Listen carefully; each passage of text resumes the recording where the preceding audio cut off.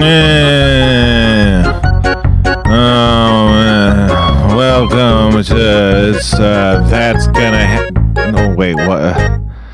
Welcome to That's Happening. I'm your host, Drunk Spencer. And I'm not alone, am I? Right? Am I alone? No, I'm not. I'm joined by my buddy, Coked Up Kevin. Hey man, how's it going tonight? I love Drunk Spencer. Oh yeah, man! I just was thinking it'd be like a funny way to end start the show was to like do it like we were on drugs, you know? I thought you meant like for our, we're just gonna like completely kill the show. This is gonna be our final episode, and we're just gonna get really drunk. Well, no, I got drunk, but you were supposed to. I sent you Coke. Did you get it? I did not. No. And I told you we texted before the show, and I told you to get Coke. Right? We texted about. I told you to get Coke. You did, and I've let you down. I wasn't able to get any Coke before the show. Okay, well. Just strap in, it's gonna be good. I don't know. No, obviously I'm joking. It's a joke. I'm not drunk. I don't know. That probably went in and out of levels of convincing, I'm sure. But I don't know. Like I said, I had the idea for us being on drugs. That was the start of the show. We do the start of the show sometimes. Sometimes on That Happens, we like to start the show. And so that was one of those times, and we just did it. So what's up, Kevin? How are you doing?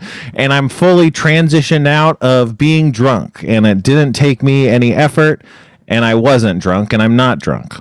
I'm doing good. Actually, I was going to show you something. This is weird. I'm not plugging them in any way whatsoever. I just find this weird and actually slightly creepy. So I hope whoever did this isn't watching and saying they're creepy. But so I guess if you're an American Express customer that spends a stupid amount of money with your business on them every year, they send you a gift every year. Sure. And this year my company was with them for 20 years. So they gave me, and this isn't going to work for people at home, but this is like some kind of like dice rolling kit with vegan leather. And the idea is supposed to be that you put your dice in a little cup and you roll it into this to catch it. And it's supposed to be this like hand custom made. It's got my name on it. It says American Express on it. Wow. So my bank stalked me enough to find this podcast and then custom made me whatever this thing is.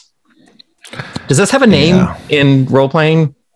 Yeah, that one's a bit rounded, but you'd call that a dice tray or like a rolling tray or something. Well, it's supposed to like dice fold box. flat when you're not. Yeah, but I have one that has more solid creases. I think it's probably better to have roundness because it won't get cocked. It'll actually just kind of slide inwards once it reaches its landing side, which makes it probably better than like a hinged one. But I've never seen one like that before. It's called what Kevin was describing is like a black square of vegan leather that has these snaps that kind of pinch it together to form this shallow box. That's like vaguely like an ashtray in shape, but it's kind of like a dice tray that you roll a dice in. And then he also had a cup for dice, right? Is that what that was? Yeah. Yeah. I just I'm super appreciative that someone went to this much trouble for me, but at the same time, I am sort of creeped out that my bank found this podcast. Meanwhile, all the different reasons I could be toxic, mad, or jealous are all fighting with each other, so I don't know how to react. So I'm cool with this. I'm fine. Send Kevin what you want. All the business. Kevin does big business with Amex. What Kevin does is he shovels credit card bills. So, obviously, it's an important job. All the different people are courting his labor. He has good unions. The Shovelers Union. But yeah, so I don't know. That sounds really cool for sure. Do you get free stuff very often or ever? Sometimes. I mean, I own a few large businesses, and the banks that my businesses are with just assume that personally I'm absolutely loaded and shower me with stuff occasionally. And then when they realize that doesn't make me spend money with them, they all stop. Right. They're sending him shovels. They're being like, this will be great for all those bills or whatever I said earlier. Yeah, no, that's cool. I have gotten a couple. Oh, what's the coolest free thing you got? Is that the coolest free thing you got? Yeah, Maybe. I think I don't know. that probably is. Yeah, I would say that probably is the coolest thing they've ever sent me. It's never been something personal before like Yeah. this. Like occasionally it's like, hey, we'll send you tickets to this concert, or do you want 2 plane tickets to somewhere you've never heard of before, and things like that. But this has Bora been kind of a Bora? little bit more personalized. Oh, yeah. Yeah, I know what you mean. I think probably the coolest corporate gift I ever got was we worked with CISO obviously to make Harmon Quest, and they sent us Xboxes. Like I think these are Xbox Ones, right? Yeah, I think it's an Xbox One. They're white and they have this CISO sticker on it, and yeah, and it's what do you call it? It's really nice. Like like I said, it's the nicest gift I've ever got from a company. I don't know why they sent it. They probably maybe even sent it to Dan, and Dan didn't need it, so he gave it to me. I don't know exactly how it happened. Like I don't remember the exact sequence of events. Dan gets stuff all the time for free. It's crazy. Like a lot of my job was just like trying to find storage for the free shit he got that like he couldn't even like look at because it just happened. There's so much. It's like, well, you can't even look at this to make a decision. So it just has to be stored in ever growing series of warehouses and locations. I'm sure Kevin is very, used to this with all his business dealings and shovelings. But Do you think a lot of shoveling goes on in business? You in your business, yeah, you shovel Amex bills, credit card bills, or something like that. I don't remember, but I remember it involved shovels. That's the one. That's what I remember. But yeah, no, it's cool. I don't know. It has the CISO sticker. It is cool. It goes with the logo, and it's like custom because it's custom because like if you press the button to turn it on, instead of doing like the normal beep or whatever, it's Jonah Ray chuckling. Why did I like that's so much effort. I don't know why I like went back. Like I tried to go like 2 or 3 times to make that joke, and I was just like, no, it's not. And then I did it again, and it's like, what? Well, whatever. So you got any life updates, Kevin? Life updates. Life updates. No, it's been a really quiet week, thankfully. Anything going on with you? Well, the time changed. I don't know if you guys know this, but the time changed, and every time the time changed, people get really big opinions, and they care a lot about the time change, and everybody has opinions, and I have opinions, and I don't know. And then also after the time change happened, or when the time change happened, I don't know, the government said like no more daylight savings time or whatever. And, I don't know. It's hard for me to process my reactions knowing that I'm a contrarian because, my opinions will sometimes shift upon hearing someone else, because I'm a contrarian. And so hearing that I'd say my normal position is mostly negative on daylight savings time. And hearing the government say, oh, we're getting rid of this made me go like, well, now I kind of like it. Like now I'm kind of fine with it. Which, to be clear, it's never been a problem for me. Like sometimes it's caused me a couple troubles and stuff, but it's never been a big problem. It's always been tolerable. I never sleep in too hard or lose too much sleep or whatever. But I get that it can be annoying for people, and it's also just weird. We don't need to do it. It's unnecessary, etc. But there is something interesting about the way time works with the shifted time, and I don't know. And so like I think there's something kind of neat about it, and it's interesting to wonder what it'll be like without daylight savings time if we do in fact get rid of it. I don't know. Do you have any daylight savings opinions? As a nerd, it's going to be chaos because every device that thinks it knows when daylight savings time happens is going to need to be updated, and half of them are not going to get updated correctly. So, but I think we're much better off not having daylight savings time than having it, because also as a nerd, computers don't like the idea of having like 2-3 a.m.s on the same day. That confuses a lot of things. Right. Well, that's the thing, is that I just think it's like structurally, it's probably better to get rid of it. I think it's like it causes more problems than it helps at this point. But, I think the argument in favor of daylight savings time is not a credible argument. But for me, it's like, well, if societally we had a holiday and then the holiday was like, oh man, here comes Uncle Time, come to steal away an hour, for the whole 3 months or whatever the fuck. And then Uncle Time's back at the end of the period and he's giving us the 3 months and everyone celebrates. Like, that could be a fun tradition. I think it would be fun to just change around the clock. Like, that's a fun cultural thing that we have control of. We are people. We could do whatever we want. Time is, how we keep it, what we declare time to be is like, it's not really it's kind of arbitrary compared to like whatever, years, 2000, like, whatever. So it's like, I think that's a fun thing to be able to do, but that's not what daylight savings time is. You think it just needs better branding? No, it's just like, I think it could be fun to be all like, oh, we got rid of daylight savings time, but now here's daylight savings week where we just, remember we used to do it now as a fun thing. We gradually, I don't know, it's like, it's just like as a cultural touchstone instead of like this weird logistical problem, which is, that's the problem, is it's a weird logistical problem, Yeah. I don't know. Yeah. I think back up a second. You were talking about that CISA thing. I want to show you the weirdest thing I received in the mail in like the last, I don't know how many years. Okay. So I received in the mail a card. I'm holding it up here. It says from the Good Place. Good Place, and it has like neighborhood. It says neighborhood what? 12358W. Okay, anyway, there was a note attached to it that said, "Thank you, Kevin. We couldn't have made the show without you." Nice. And if you open it up, it plays a theme song. It started to, but stopped. It's signed by the whole cast and everything, and Michael Schur and everything. I've had nothing to do with this show whatsoever. I don't know how they got my address. I don't know how they got my name. I have not worked on the show. I have not contributed to the show. But they felt like they couldn't make the show without me. We got to look into this. I mean, presumably there's probably just a different Kevin Day, but that's interesting. I wonder, we have contacts. Maybe Steve Levy could like find out or something. Like, I don't know. That seems like something that someone like him could do. We should get to the bottom of this. We got to get Steve Levy on the show after we get him to get to the bottom of this for us. Okay. We'll pivot the podcast to just solving this one mundane mystery. There's this podcast called Reply All. You probably don't listen to it, right? They do this thing. Yeah, they do this thing called super tech support where they solve really weird problems that involve, coordinating with multiple companies from like a journalistic enterprise as opposed to like a private customer trying to penetrate the wall of bureaucracy kind of thing, and so they do really interesting stuff. I don't know. And it's not quite that, but that seems we could do that. I'm sure it would take lots of time and money, but we could do that.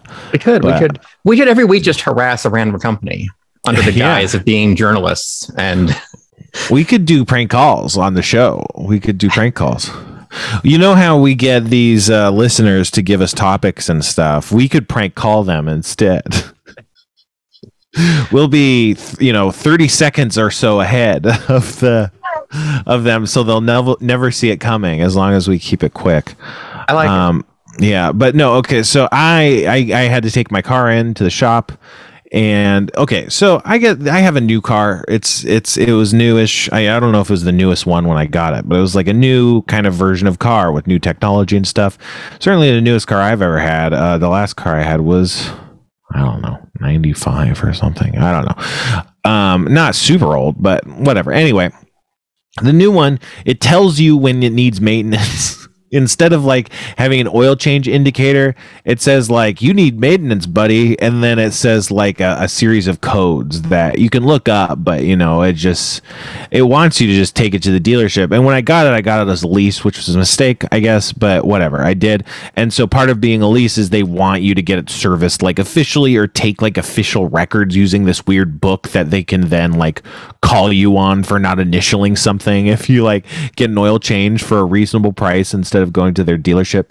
But so I get it serviced at the shop, which is not, you're the dealership, which is not good, whatever. I've lived a life where I haven't done this. It's not like this is the only way I've lived, but this is what I was doing for the lease, and I just haven't kicked the habit, which I should, because I'm not on the lease anymore. But whatever, it's fine. It's hard to buy trust in the mechanic community. Like if there's people you're like, whatever. I just know they're fucking like they're overcharging for everything compared to what you can get. Anyway, whatever. I took it in. They had it for a long time. I don't like them having my car for a long time. I'd rather like bring it in multiple times for like less time to work on just like one or two things than like leave it for them for like a whole day or something. Just because I get anxious not having my oh, can you guys hear that? That's my doorbell. It's alarming. Oh, I got a story about my doorbell, but alas. But so they just had it for a long time. It makes me nervous. And what I do is I just walk around because it costs money to get like a ride. And also, especially with COVID and stuff, it's like I don't want to get in a ride share really if I can avoid it. And you don't want to wait in the waiting room for the same reason. So I just walk around the whole time. And so usually it takes 3 hours or so. And so I just walk around for like 2 to 3 hours. And sometimes we'll take a break, or take a couple breaks or sit down for an hour or something. But I just kind of walk around. And this time it was gone for a long time. And so I was like, okay, I'm going to walk to where I usually go hiking because I know the route, like it's a long distance, but I know it and I walk around anyway and I have all this time. So I walked all the way to like almost my hiking spot before you get to like this uphill part. And so this is in Griffith Park. So I like walked all the way from like North Hollywood to Griffith Park, which was like 8 miles or something. And then I'm like, my feet are starting to hurt. I don't know if I can make it all the way up the hill and then start a hike like after like 9 miles. And so then I was just walking around and then I eventually walked home and in total I walked like 13 miles and I was like tired and I don't know, people walk a long distance every day, but I don't usually walk that much and I'm still kind of worn out, honestly, but it was cool. It was fun because I usually just drive around these areas and I walk sometimes, but I usually don't walk around the areas I was walking. So it was nice to see them like close up and not like from in my car. If that makes sense. I don't know. Yeah. I like walking, but I just can't do it in LA because it's so hilly compared to what I'm used to. The Midwest is just flat nothingness. There's no hills here at all. A curb is a workout. So I never walk in LA. I don't know why. Nobody walks in LA. It's a song. But the area I was in was actually really flat. But I agree. I grew up in a place that was really hilly and I had to walk everywhere because I didn't have a car. And then sometimes I had a bike, but most of the time I didn't even have a bike. But it was even hard to bike because there were so many like up hills every which way you went. And that was really rough. And like nearby was another town, Simi Valley, which was always really flat. And it was kind of also like on a grid that like radiated out from like the LA River in a different part of town. And so it's like, and then the LA River just had like bike paths and stuff. So like if you just wanted to go through the town, you'd just kind of like walk either parallel to the bike path or you'd go down to the bike path and just walk along the bike path. You could get like throughout the whole city pretty reasonably. But in Moore Park where I lived, it was just just a nest of hills and nonsense and it sucked. But yeah, I don't know. Whatever, man. Who cares about us? We should be talking. Let's get our guests on. Oh, before we get the guests out, the chat people are going crazy for your doorbell story. Oh man, the doorbell story. Okay, did they hear my doorbell? Did the chat say if they heard the doorbell? I heard it, so I'm assuming they did. Yeah, if you heard it, the recording, the red circle light that's flashing heard it. Jesus Christ, I really am drunk. So the doorbell story is that what you just heard was a doorbell, and that information may alarm you because it doesn't sound like a doorbell. What does it sound like? It sounds like the death rattle of some sort of machine demon or something. Like it sounds like a horrible screech of a monster or like a terrible alarm being set and then immediately cut off before it could continue for too long. Like someone cutting an active fire alarm, for instance. Like that's what it sounds like, but it is in fact a doorbell. And so when I first moved into this apartment, I did not know that because it's not a part of the introducing the apartment or checking out the apartment and here's the doorbell. And if you stand here, I'll go ring it and you can sound what it, listen to what it sounds like. Like, that's not like the first place where your mind goes. I don't know if other people test that, but I certainly didn't think about it. And so I just moved in and, I didn't even think about it because my mind couldn't place it. Like if your mind gets a stimulus that it just has nothing to do with, it's like, maybe I imagined that or something, it's like, well, I don't know what to do. Like, do I tell someone? Do I Google? Like, what do I Google? I hear sounds like, like when your mind, interprets something, you might just kind of rationalize it away and keep moving. And so that's like, I know that I heard the doorbell multiple times before I like consciously acknowledged it, including like there was a point where like I think Callie was like trying to get in and then later got in, but like not through my help because I didn't know a doorbell was happening. But then like at some point it happened, the sound happened and it just hit me in a way it never hit me before. And I was like, wait a second, that's not just like a ghost. Like, this isn't this random phantom occurrence. Like, this is a concrete thing that's happening for some reason, And then I was like, what is that? What the fuck is that sound? What's this sound always been? Why would a sound happen? Why could I hear it? Why is it in the house? And I started looking around and I could find like, the kind of doorbell is essentially a box that lives in your house that's connected by a wire to the doorbell. And I found that and I was like, okay, so that's definitely where the sound comes. Is that the doorbell? And then later I asked Callie, is like, what's our doorbell sound like? And then she, we talked about it and I figured out that like, oh, what I had been hearing was like the doorbell. And I just had no idea. I didn't even think it was like real. Like, I mean, I knew it was real, but I just had no, like I said, I thought it was like, is the fire alarm kind of malfunction? Like, I just didn't know. I had no idea what it was. And it was just so momentary that I like couldn't investigate it, right? Or I wouldn't even think to. It was just like, I don't know. Anyway, so that's a fucking doorbell story. But it's a traumatizing sound, especially when it's like 2 a.m. and your roommate forgets their keys and is like wailing on the doorbell, and it's like, yeah, now I gotta wake up, and it's like, it's a horrifying sound. I often wake up in a lot of stress. I can hear my cat throwing up when I'm asleep and it causes me to wake up. And so I just like leap awake, like, out of bed and like I'm immediately trying to look for things when my vision's not even real. Like when my vision's still kind of like half dream, kind of like blurry vision, and like trying to find like a t-shirt or something to put in front of my cat so she doesn't like just vomit straight on the carpet.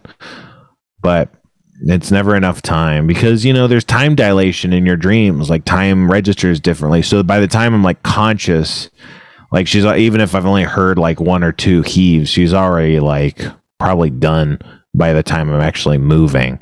It's just like I can't perceive it properly or something. I don't know. It's crazy, man. It's great that this is a new thing that happens because even though I can't do anything about it, now it instantly wakes me up and fills me with dread. What a great, what a great time. I don't know. Yeah. What? You gotta talk, man. You gotta at least say words. I talk so much, just to even prove like. Sometimes I'm like, he might just be muted, and it's like, no, he's just not talking, which is fine. But it's like, that's what the audience is gonna think at a point, I think I said this on Callie's show once, but like one day I fell asleep watching TV or YouTube on my TV. Mm-hmm. Like I just had the YouTube app open, and I was watching something, and I fell asleep, and I had it set to autoplay, so it just keeps randomly picking new videos for you, and I just was completely zonked out for it. And somehow it chose a video of Callie giving a speech in front of like some college students, I think. A bunch of Germans, right? A bunch of angry Germans. It might have been. It might have been. And like, so that sort of like entered my weird dream state of like whatever I was dreaming of suddenly had Callie like giving instructions about color. Don't and tell then Ariel. I had like half woken up in this like vague confusion, vague terror that Callie was in my room. So I sympathize with you, sharing a house with her. You told that on on Callie's show? I think so, yes. That? Yeah. You know what Callie said on her show one time was, Kevin! Remember when she said that? Once or twice, yeah. Yeah. Yeah. Do you hear that from where you are? I hear everything that happens in this fucking house, man. The only thing I can't hear are the shitting sounds. I can hear like literally every single step, breath. I don't know if I assume it's me. I assume it's just like I can't like tune down my like hearing or something. Like I don't know, but like every single motion. I just know I can tell exactly where she is in the house and what she's doing at any time, and I can't turn it off, and I don't like it. I don't want to. This is not information I want to be perceiving. Like almost all the time, it's very unwelcome. The information, not that she's doing it. Sometimes, yeah. Does that help?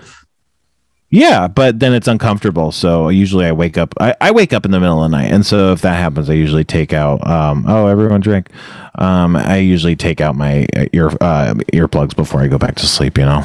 Yeah, I found I don't use it anymore. But when I was having trouble sleeping for a while, I used this white noise generator that was really nice. So it just sort of vaguely sounded like TV static, vaguely like a distant ocean, but it just was really good at masking sounds from the outside world. That helped a lot. Yeah.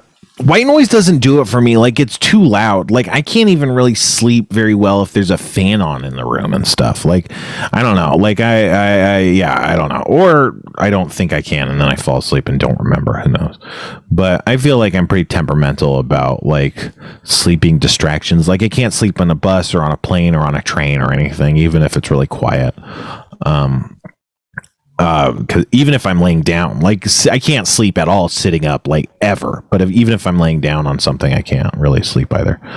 But I don't know, man. What's the chat saying now, huh? Did the chat watch the video? What did the chat say about the animated video? They liked it a lot. They made some positive comments. That's long off the screen now, but yeah, they really like. There goes lying Kevin lying. There goes lying Kevin. Yeah, I don't know. Well, so that's what's up in our lives. Did you say anything that was up in your life? I can't remember what your life update was. No, I really haven't had anything going on here. It's been pretty quiet.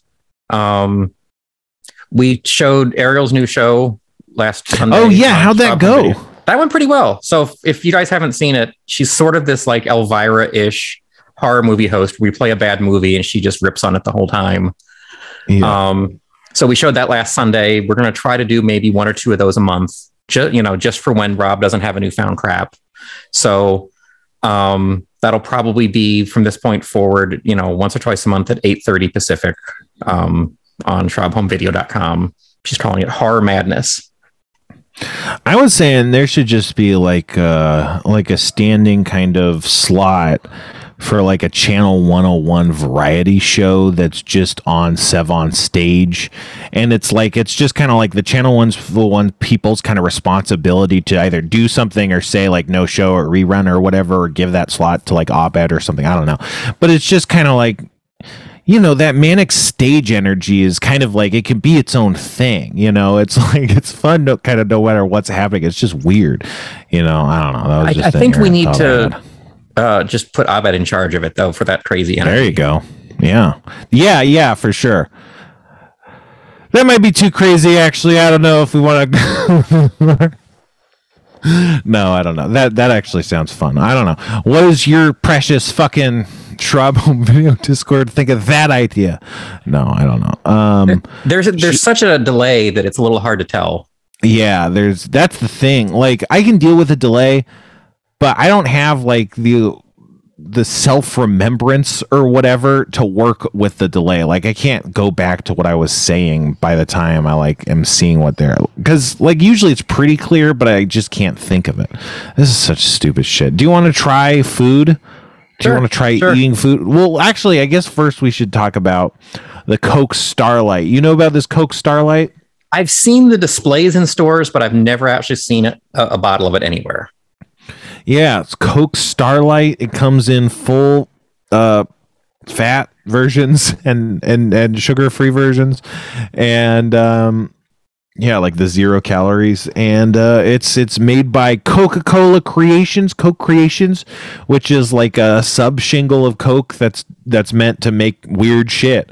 I don't know. I don't know if they were responsible for all those weird Diet Coke flavors. Do you remember there was like lime Diet Coke and like I think they had like mango Coke for a while. I think I read that they weren't responsible for Coke with coffee. So, I don't know who's doing that if it's not Coke Creations, the crazy, think tank for Coca-Cola, which, man, that could be a job. I could fucking kill as at a think tank for Coca-Cola. Are you kidding me? Yeah. So this is probably just me being weird, but I just want to do if you feel the same way about this. Sometimes I'm gonna kick your ass. Oh, sorry. You can. No. Sometimes I don't want to try these crazy new limited time flavors because I'm so worried I'm going to like it and then be just depressed when it goes away. Do you have that like same sense? Is there a word for that? Well, I don't know. Like, okay, so to me, there's not a lot of things that I do. I'm not an adventurous person. A lot of my life is really monotonous. So, promotional items at fast food places and promotional or temporary flavors of soda are like kind of just like events that pop up. And it's like, hey, this might be something, and it's like, well, at least it's not the same as if I eat a junior cheeseburger from Jack in the Box. That's always going to taste the same. Like, that's never going to be a different experience than what it was before. And it's always going to be relatively disappointing. And it's like, this is calories and stuff. So it's like, why even eat this? Whereas, like, something that's relatively novel is like, at least this was novel, right? At least this was a new experience. So I feel like anytime I take it, it's always good. There's a lot that I like, but especially the thing is, they're just so rare that they're so good that I like am really missing them. Like, to me, when I think of stuff like that, I think of Mountain Dew Pitch Black 2, which was the great flavored Halloween promotional Mountain Dew that was sour. It was more sour than normal, so like it probably had added citric acid or something, and it was just so fucking good. It was just like one of the best grape sodas I've ever played. It had the kick of dew, the just general citrus kind of flavors and stuff, and it was just so good. And like, I miss it so bad, and I knew I was just like, I'm gonna drink as many of these as possible because I know it's just probably never going to come back. And that was kind of cool. Again, it's like we don't have the same cultural fabric that we used to. The closest substitute we have is capitalism, and it's not good that that's the case, but there's less harmful explorations of, capitalist takes on cultural rituals and things, and so like, I don't know. I think like this is relatively harmless compared to a lot of other things, even though it does drive you to support and associate positive feelings with these large, terrible corporations, I don't know. I think it's cool. I just like, I think, I don't know. Well, do you have any other thoughts? Because I know we were just going to go into Coke, but someone had an email that kind of gets into this topic a little bit, so I figured maybe we could talk about that. But do you have any thoughts before I pivot or anything to say? You never do. Yeah. I don't know. I deal with like losing really like unimportant things poorly. Like when I was a kid, I would get so upset if somebody ate the last brownie and like a plate of brownies because there would never be any more of those ever again, and like to this day, I still sort of have a problem if like I get this, like, I'm drinking right now, this limited edition has already been canceled Pepsi cream soda thing. Yeah. And like, I've only got 3 of those left and I know I'm going to let the last one sit there for way too long. So I don't want that to be my last one. And I know it's like, it makes no sense. It's silly. I shouldn't get sentimental over sugar water, but I don't think it's silly. I just think, for me at least, I'm so closed off to the possibility of good things happening. So anything that happens, it's like, of course it's going to go away. That's all it could possibly do. It probably didn't even exist in the first place, So like, yeah. So I think like, I think for me, it's like being afraid to accept something that's good more than it's like, if anything happens, it's like, yeah, I'll just take this and keep moving before anything can happen to me, as opposed to like, I hope this doesn't, get taken from me. It's like, yeah, no, I don't have anything. Like I'm clawing the soda from the universe.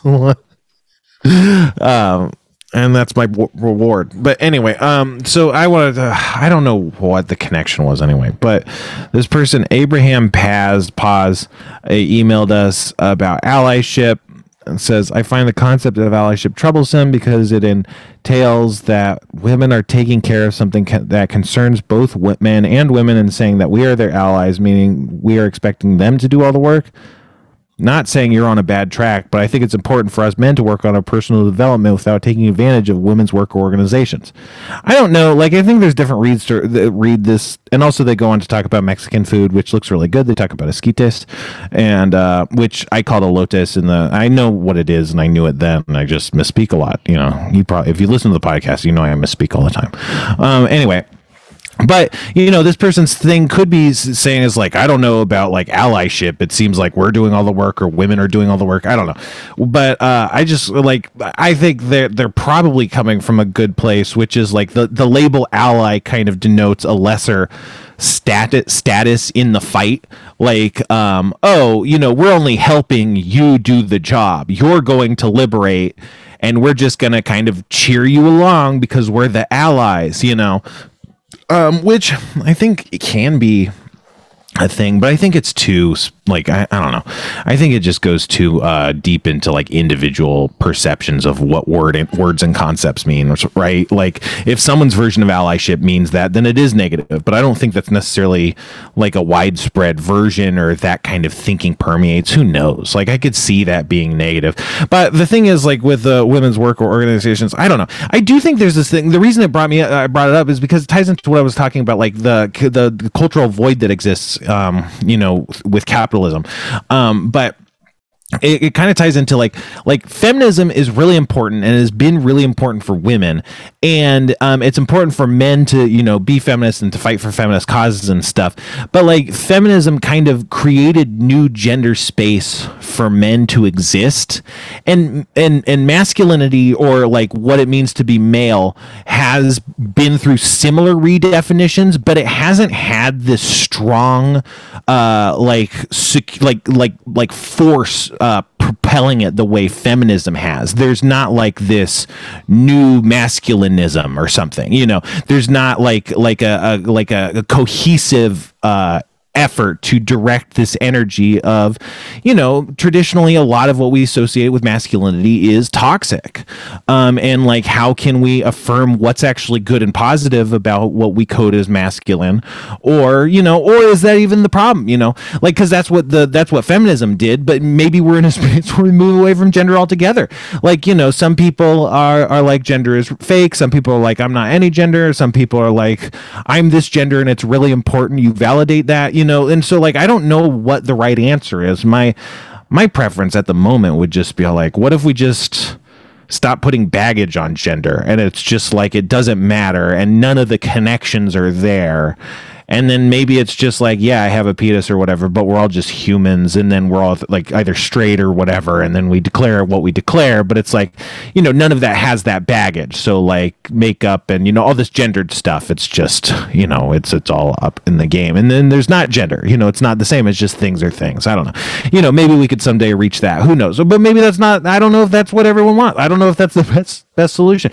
But I think that because there's not this cohesive force trying to redefine or kind of build out this positive space for masculine like identity, I think that that's a void that negative fascism and stuff can prey on. It's like a weakness that is in our culture because we're still redefining what masculinity and maleness is, mostly by saying these things that were masculine are bad, and we're not saying like, and most of the new things that we can do are not masculine. So it's like most of the positive things we can do are move away from masculinity, which is not a problem. But at the same time, it would be good if instead of just adopting all kind of feminized positive traits, if we could, redefine new space that we could declare as healthy masculinity. Again, if we want to keep this paradigm at all and not move off of gender, who knows? But, part of that is cultural. Cultures throughout history have always had rites of passage for adulthood, especially for males, because male puberty, male hormones, testosterone and stuff, I think just societally can be a very destructive thing if not properly reined in. I mean, this is all pseudoscientific theory, but that's my kind of like, when I look at history, that's kind of the idea I get. All these cultures came up with this. It must be serving a valuable purpose, right? And part of that purpose is to instill in men how dangerous they can be when uncontrolled, and how important it is to kind of keep that from hurting stuff, or tune towards the military so we can focus it outwards and not into our own country. It's like we can focus that outrage, like not harmlessly, but not internally. We focus it externally. I just heard, which is a horrible revelation, but abuse can help make you feel better. So like abusers, they abuse because it helps them feel better. I guess I just didn't know that. I always felt like it hurts you too, and I think it does, but the idea that it has any sort of like short-term palliative sociological kind of like psychological effects, like that's a really bad design. Like God, bad idea, God, don't do that. Like that, whoever did that that's stupid. You shouldn't, abuse should make you feel better. Like why, that's bad. But anyway. Do you think that's learned or instinctual? Like did they learn that you can kind of make yourself feel a little bit better by abusing because they've experienced that themselves? It's got to be learned. I don't know. I mean, I could see it going both ways. I'd love to believe it's learned. I don't know. I truly don't know.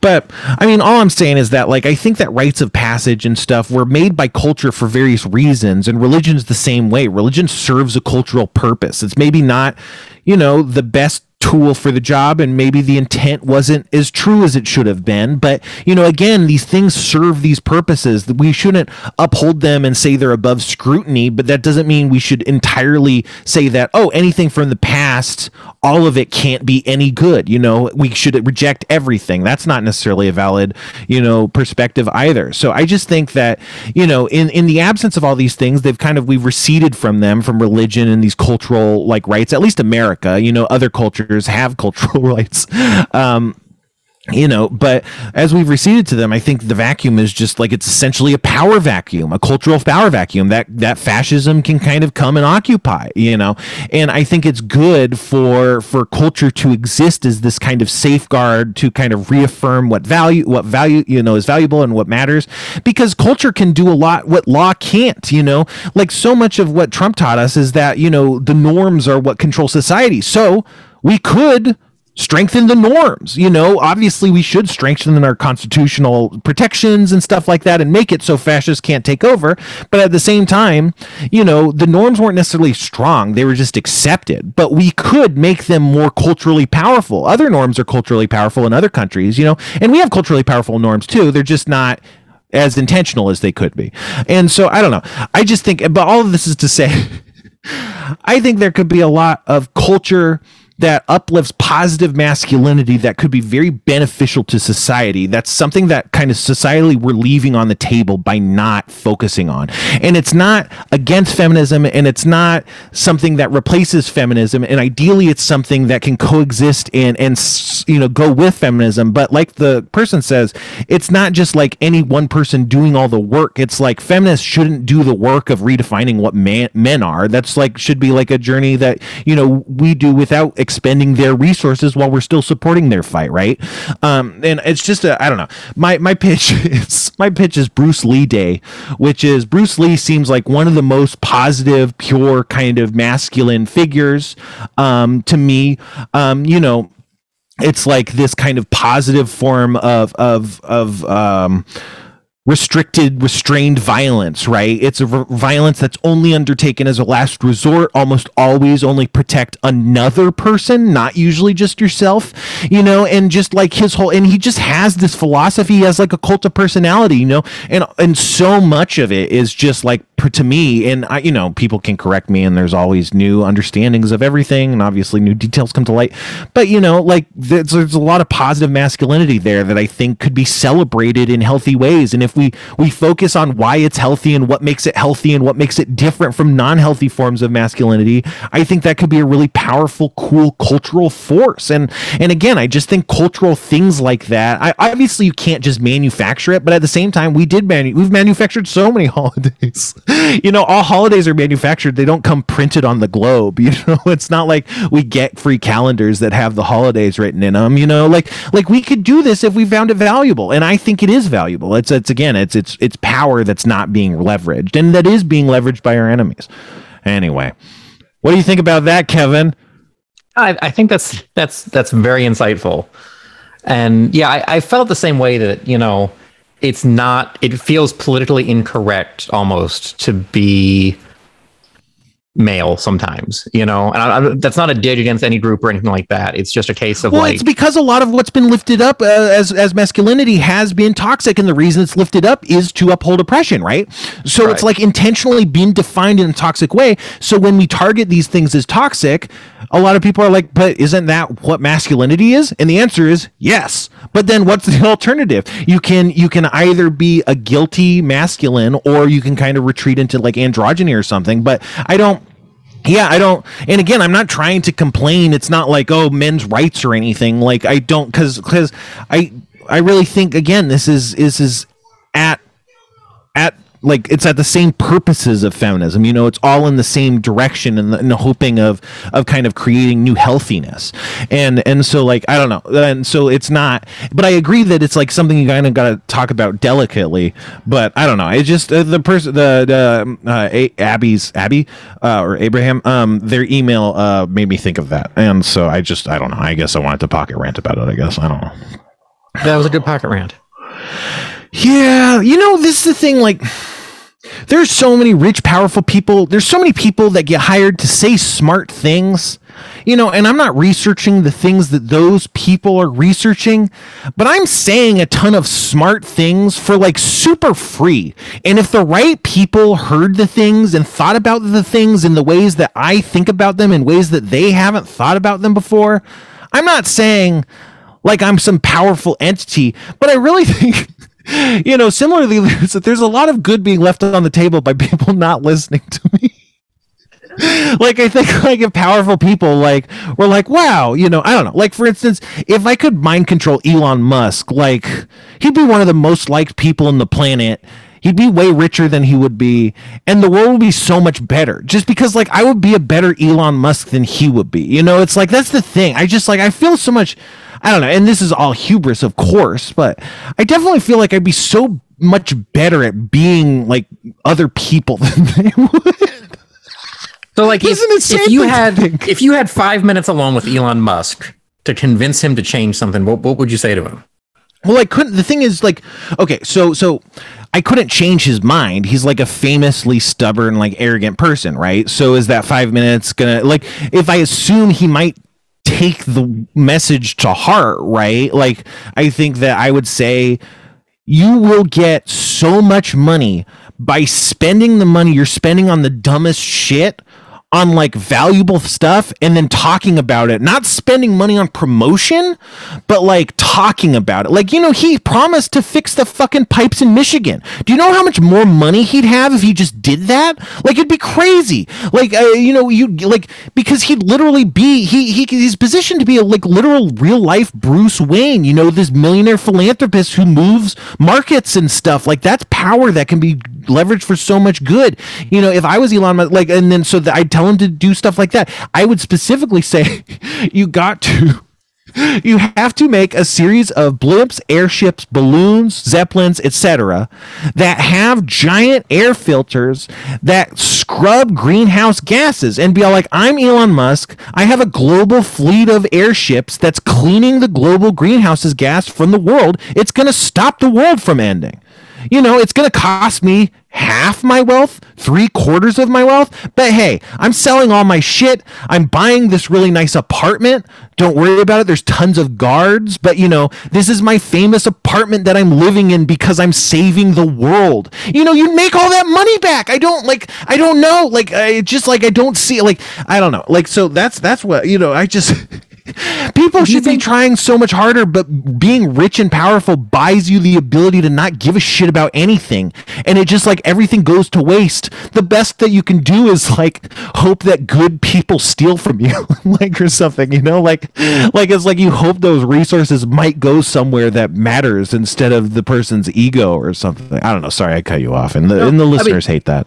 Do you think that Bill Gates is doing kind of what you're talking about there? I mean, he's spent a considerable percentage of his money on, defeating malaria and all kinds of other infectious diseases in Africa and increasing health. And, his foundation, I think now is worth more than he is, that just spends money on charitable causes. Do you think he's doing the right thing, or is it still not enough? Yeah, I mean, I think he would probably do more, but yeah, that's the thing. I'm sure he sleeps like a fucking baby, right? Imagine how good you'd have to feel if it's that's what I'm doing with my life. That's what I have the luxury to do with my life, and it's not destroying my life like that. I can't, that seems literally the best feeling in the world. It feels as close to infinitely renewable as possible. Anytime you have any feeling, it's well, I'm Bill Gates.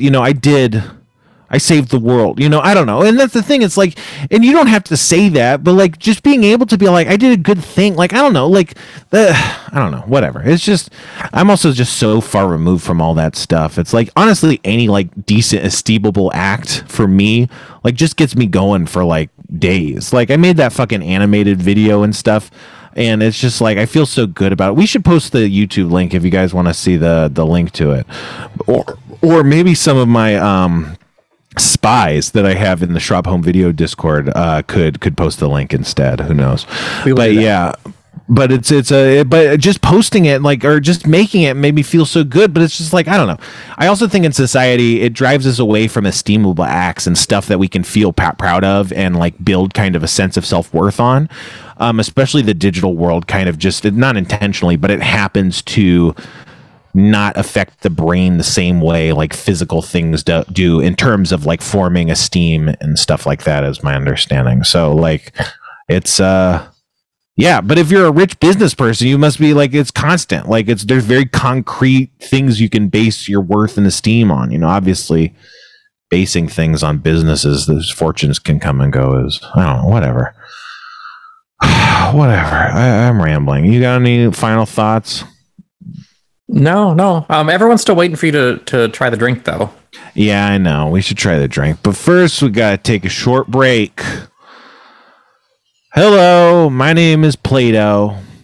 I'm a blob of Play-Doh that came to life, and that was such a crazy thing that I just became a philosopher. I invented something that you might know as the cave, and it spawned a lot of complex thought. And it's touched the hearts and minds of many. And now you can own a piece of this legendary thought space by buying one of Plato's legendary The Cave experiences. Every experience is a package deal combining several incentives.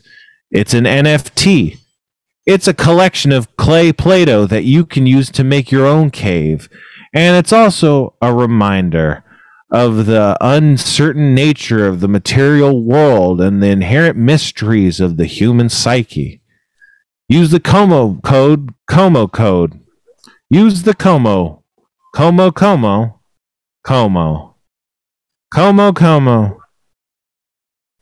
And we're back. I don't sometimes you ever sometimes you can sit on the remote and change the audio track to a different language or something. Yeah. I don't know if something like that happened or some sort of weird, technical glitch, but whatever. Anyway, Coke Starlight, huh? Yeah. Let's talk about Coke Starlight. It took me way too long. I don't know, just this, I think it's more just my specific geolocation with the surrounding 7-Elevens and the stores and their inventories or something, but I just never get the soda as much, like as fast as anyone else. I'm a late soda getter for these new flavors. It's always harder for me to find them in stores, but I finally got my hands on some Coke Starlight. You haven't tried it, right? I have not. And you don't have it, right? And no, I tried, but we got to get you some. It's it's whatever. I've had a couple, but let's just give it a try. I've found that if you drink it fast or if you drink it slow, it kind of tastes different. Like, I don't know, maybe I think if you drink it fast, it hits a different part of your tongue or something. Let me see. So I drink it fast, and it tastes like if you drink Coke vanilla Coke fast, where the kind of you get most of the body of the Coke. And but then the vanilla, you don't get the full hit of the vanilla because it's more of an aromatic, so it just kind of hits you with this sweet kind of fruity kind of note that kind of hits the sides of your tongue, and then it just tingles away, and then you're like, what kind of flavor was that? It just kind of tastes like messed up Coke a little bit. That's the thing about vanilla Coke, is you kind of got to sip it slow, otherwise it just tastes like weird Coke more than it tastes like vanilla anything. But if you drink it fast, it's kind of like that. But let me drink it slow. And what are you doing over there? What do you got? What's up, Kevin? What's on your desk? Describe some things on your desk. See, I always feel bad because I can tell that you're looking at me going, you're not paying attention to what I'm saying. No. It's because part of what I'm doing during this show is one of my jobs for this show is to come up with a list of potential titles. So whenever Spencer says something that's potentially quotable, I have to go write it down real quick, and then I realize I've like lost the last three sentences you've said, and I have to like mentally catch up, and then I have this confused look on my face.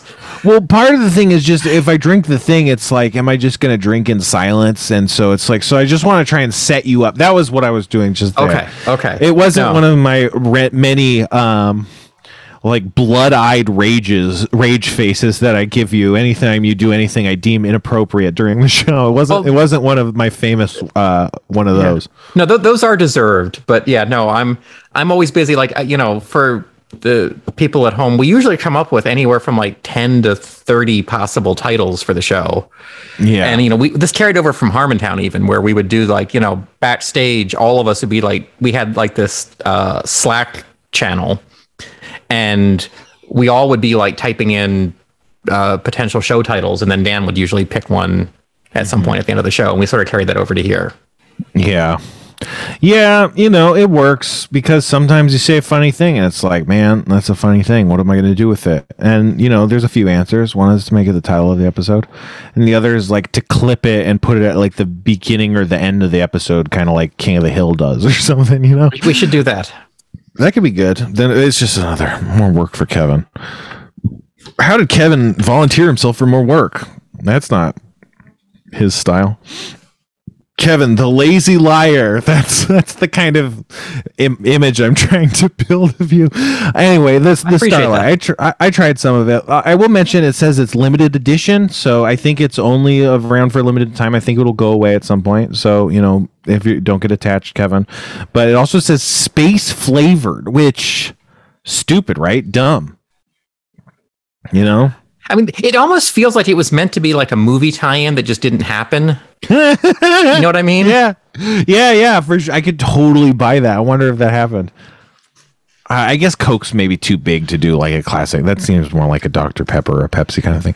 But anyway, so like I said, off Coke, I got to drink it slow. But one thing I will mention that no one else but me said, and then when I said, someone in my Discord, the Discord of good people, said that, oh my God, I felt the same way, but everyone thought I was crazy. But there's this flavor that makes a little sense when you consider it says space flavored, and it's like a menthol mint kind of cooling kind of flavor. Mint has this kind of cooling, kind of numbing effect on your mouth, that kind of thing. This cold. I just keep saying cooling. And this soda has that effect. It's very mild, but it leaves you with this cold, kind of almost metallic, even, but not metallic. But the menthol kind of sensation that's tingly that I think is supposed to kind of be space-like. But but I like it. A lot of people that I've talked to or heard from don't really like it, but I like it. What do you think you'll like it? Definitely sounds like something I would enjoy. The color seems just a little off, but It's much more red. It's more of a raspberry kind of tint to it. It looks a bit more normal to me than it does on camera, but it definitely has this kind of raspberry tint to it. But so to me, flavor wise, it has, I don't know if other people conceptualize flavors like this. I'm sure they do, right? With kind of like low notes and mid notes and high notes. That's normal. Yeah, of course it is. I'm being stupid. So, but I think of it, I taste at least sodas that way. I'm not good at tasting like, beer or wine or anything, but it has kind of mid notes, the Coke notes, what you'd normally think of as a Coke flavor, this kind of caramel, like this caramelly, cola-y flavor with the spice, I think there's usually like cinnamon is kind of like a note you get in Coke, whatever. All of these kind of molassesy kind of, brown flavors.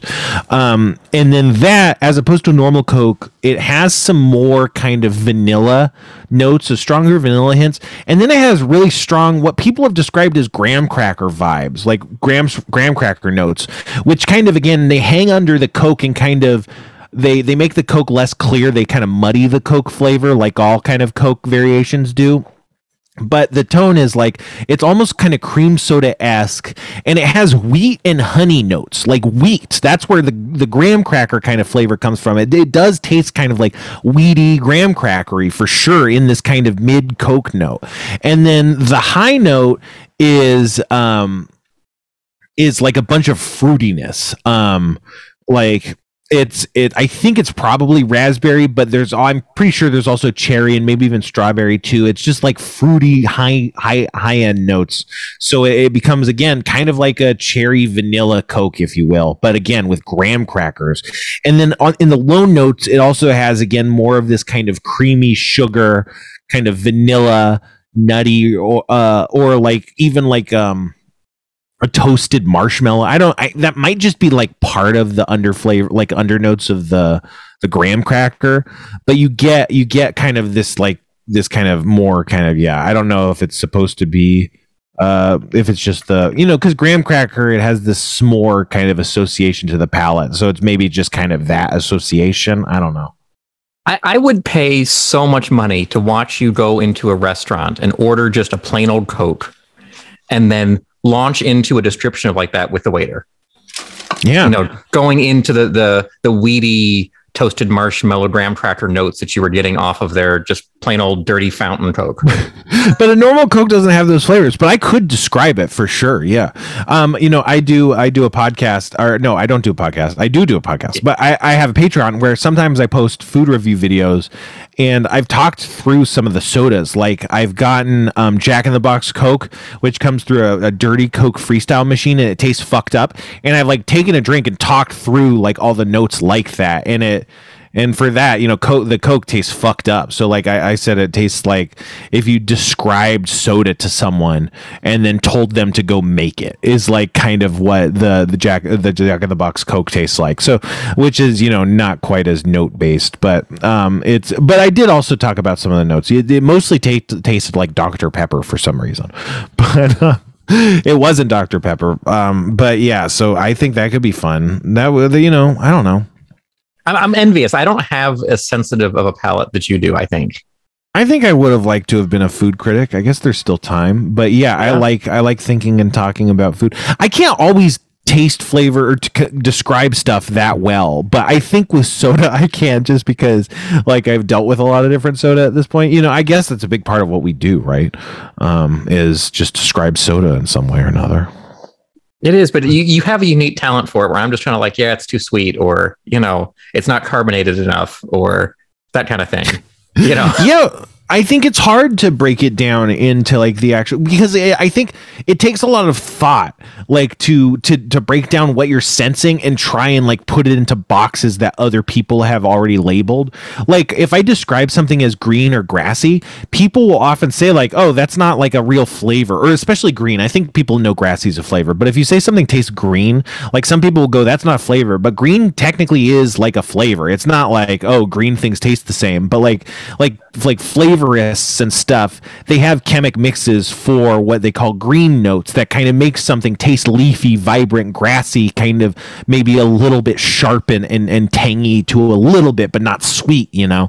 And so like all these things have all, like there's all this language, but it's like hidden language, and it's hard to like conceptualize and master. And I haven't, but you know, sometimes I can be like, oh no, I definitely know what this flavor note is. It's like cola, but it's not Coca-Cola. It's like the weird cola you get in a root beer candy or something, you know? What's your favorite cola? Like if you could pick anyone.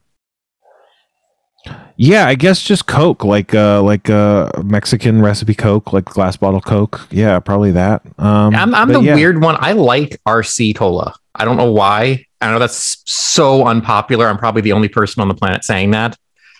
But I feel like it has a better. It's not fighting the sweetness that I think Coke and Pepsi do a little bit. You know, it's like it's standing on its own, not trying to like win a taste test. Mm-hmm.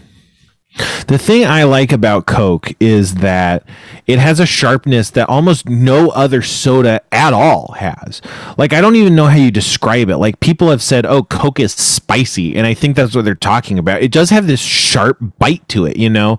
It's part in the carbonation, it's part in, I believe there's phosphoric acid in Coke that kind of gives it its not citrusy kind of bite, kind of tanginess, but it has this kind of tanginess. People have said that if you, like, put, like, lime and some sort of like herb together, it kind of creates a Coca-Cola like flavor. So it's like there's definitely like acid kind of in the flavor of Coke. But yeah, everything else, you know, like Pepsi and RC Cola, they're a bit more syrupy and sugar forward, you know, but they more crucially just have so much less of that edge. Like I think they probably just use less of that acid, maybe. I don't know. And it's like hypothetically you could have like a homebrew like artisanal cola that's sharp like that, but I've never seen anything like any soda at all that's ever had a sharpness like that. Not birch beer. Birch beer has its own edge, I guess, but it's kind of a different kind of like more of a root beer kind of herbaceous kind of edge, maybe. Anyway, it's so fun to talk about food. I wish like I gotta like pitch ideas to like Food Network or something, because I really love talking about food. It would be so cool to get paid to do food stuff, you know? I can see if we could find, like, if we can get Pepsi to sponsor us or something and just keep sending us things. Yeah, man. We could do, well, you know, if we could do a food show for the Schraub Home Video Block, you know. We're like, I'm here at Burritos Tacos trying the new taco burrito. It's 3 flour tortillas wrapped around 5 tacos El Carbone. I don't know, you know, whatever. You know, it could be a show. We eat the chicken, and you'd be here somehow, despite having to be in Illinois. You know, you'd astrally project, I assume, but you'd be here in ghost form, and we'd be talking. It would be good. I think a lot of people would pay money for that. I don't know how to make that happen, but you know, we gotta. Oh, here's what we do. Okay, so we clip this up, and we'll send it to Lorne Michaels, you know? Okay. That's our show, everybody. What do we got? What do we got next? What's up next? Up next is the Best of Channel 101 on SchraubHomeVideo.com, followed by Real Life Sci-Fi and Brian Weisal's Bunsiverse, and then a repeat of one of the best found traps that Rob Schraub has made. Wow. All on SchraubHomeVideo.com every Sunday. I'm sorry for cutting Kevin off so much. I'm sorry that our podcast is. I'm sorry about what it's become. I mean, I like it, but it's like if someone's like, "Yeah, just Jeff and Spencer, they played D&D."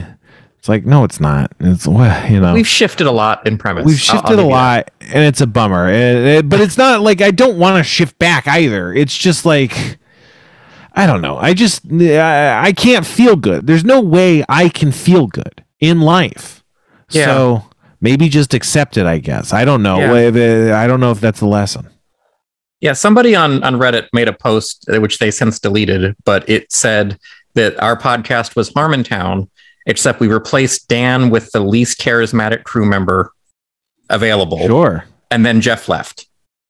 Yeah. So, I mean, I can't argue with that. Sure, yeah. I mean, If that's what you want, yeah, as charisma. I don't know. But people have called me charismatic, but I've never really bought it. But like, I don't know. I like me, I like my energy. I wouldn't call it charismatic for sure, but like, no, I think they were talking about me being the least charismatic person available to replace Dan. Interesting. Yeah. You're charismatic. You're likable. People just instantly like you, don't you? Don't they? Do you get hassled by homeless people? Some people get hassled by homeless people. I feel like those people are inherently like maybe less likable. I don't get harassed. I'm just very popular out in public for no obvious reason. That seems likable. Yeah. The mystery of Kevin deepens yet again. Yeah. All right, you guys. Yeah, I'm sorry I'm not more charismatic. Why did I do any of it? I just did it so I could like get laid. Never happened. Like, it's just, bye everybody.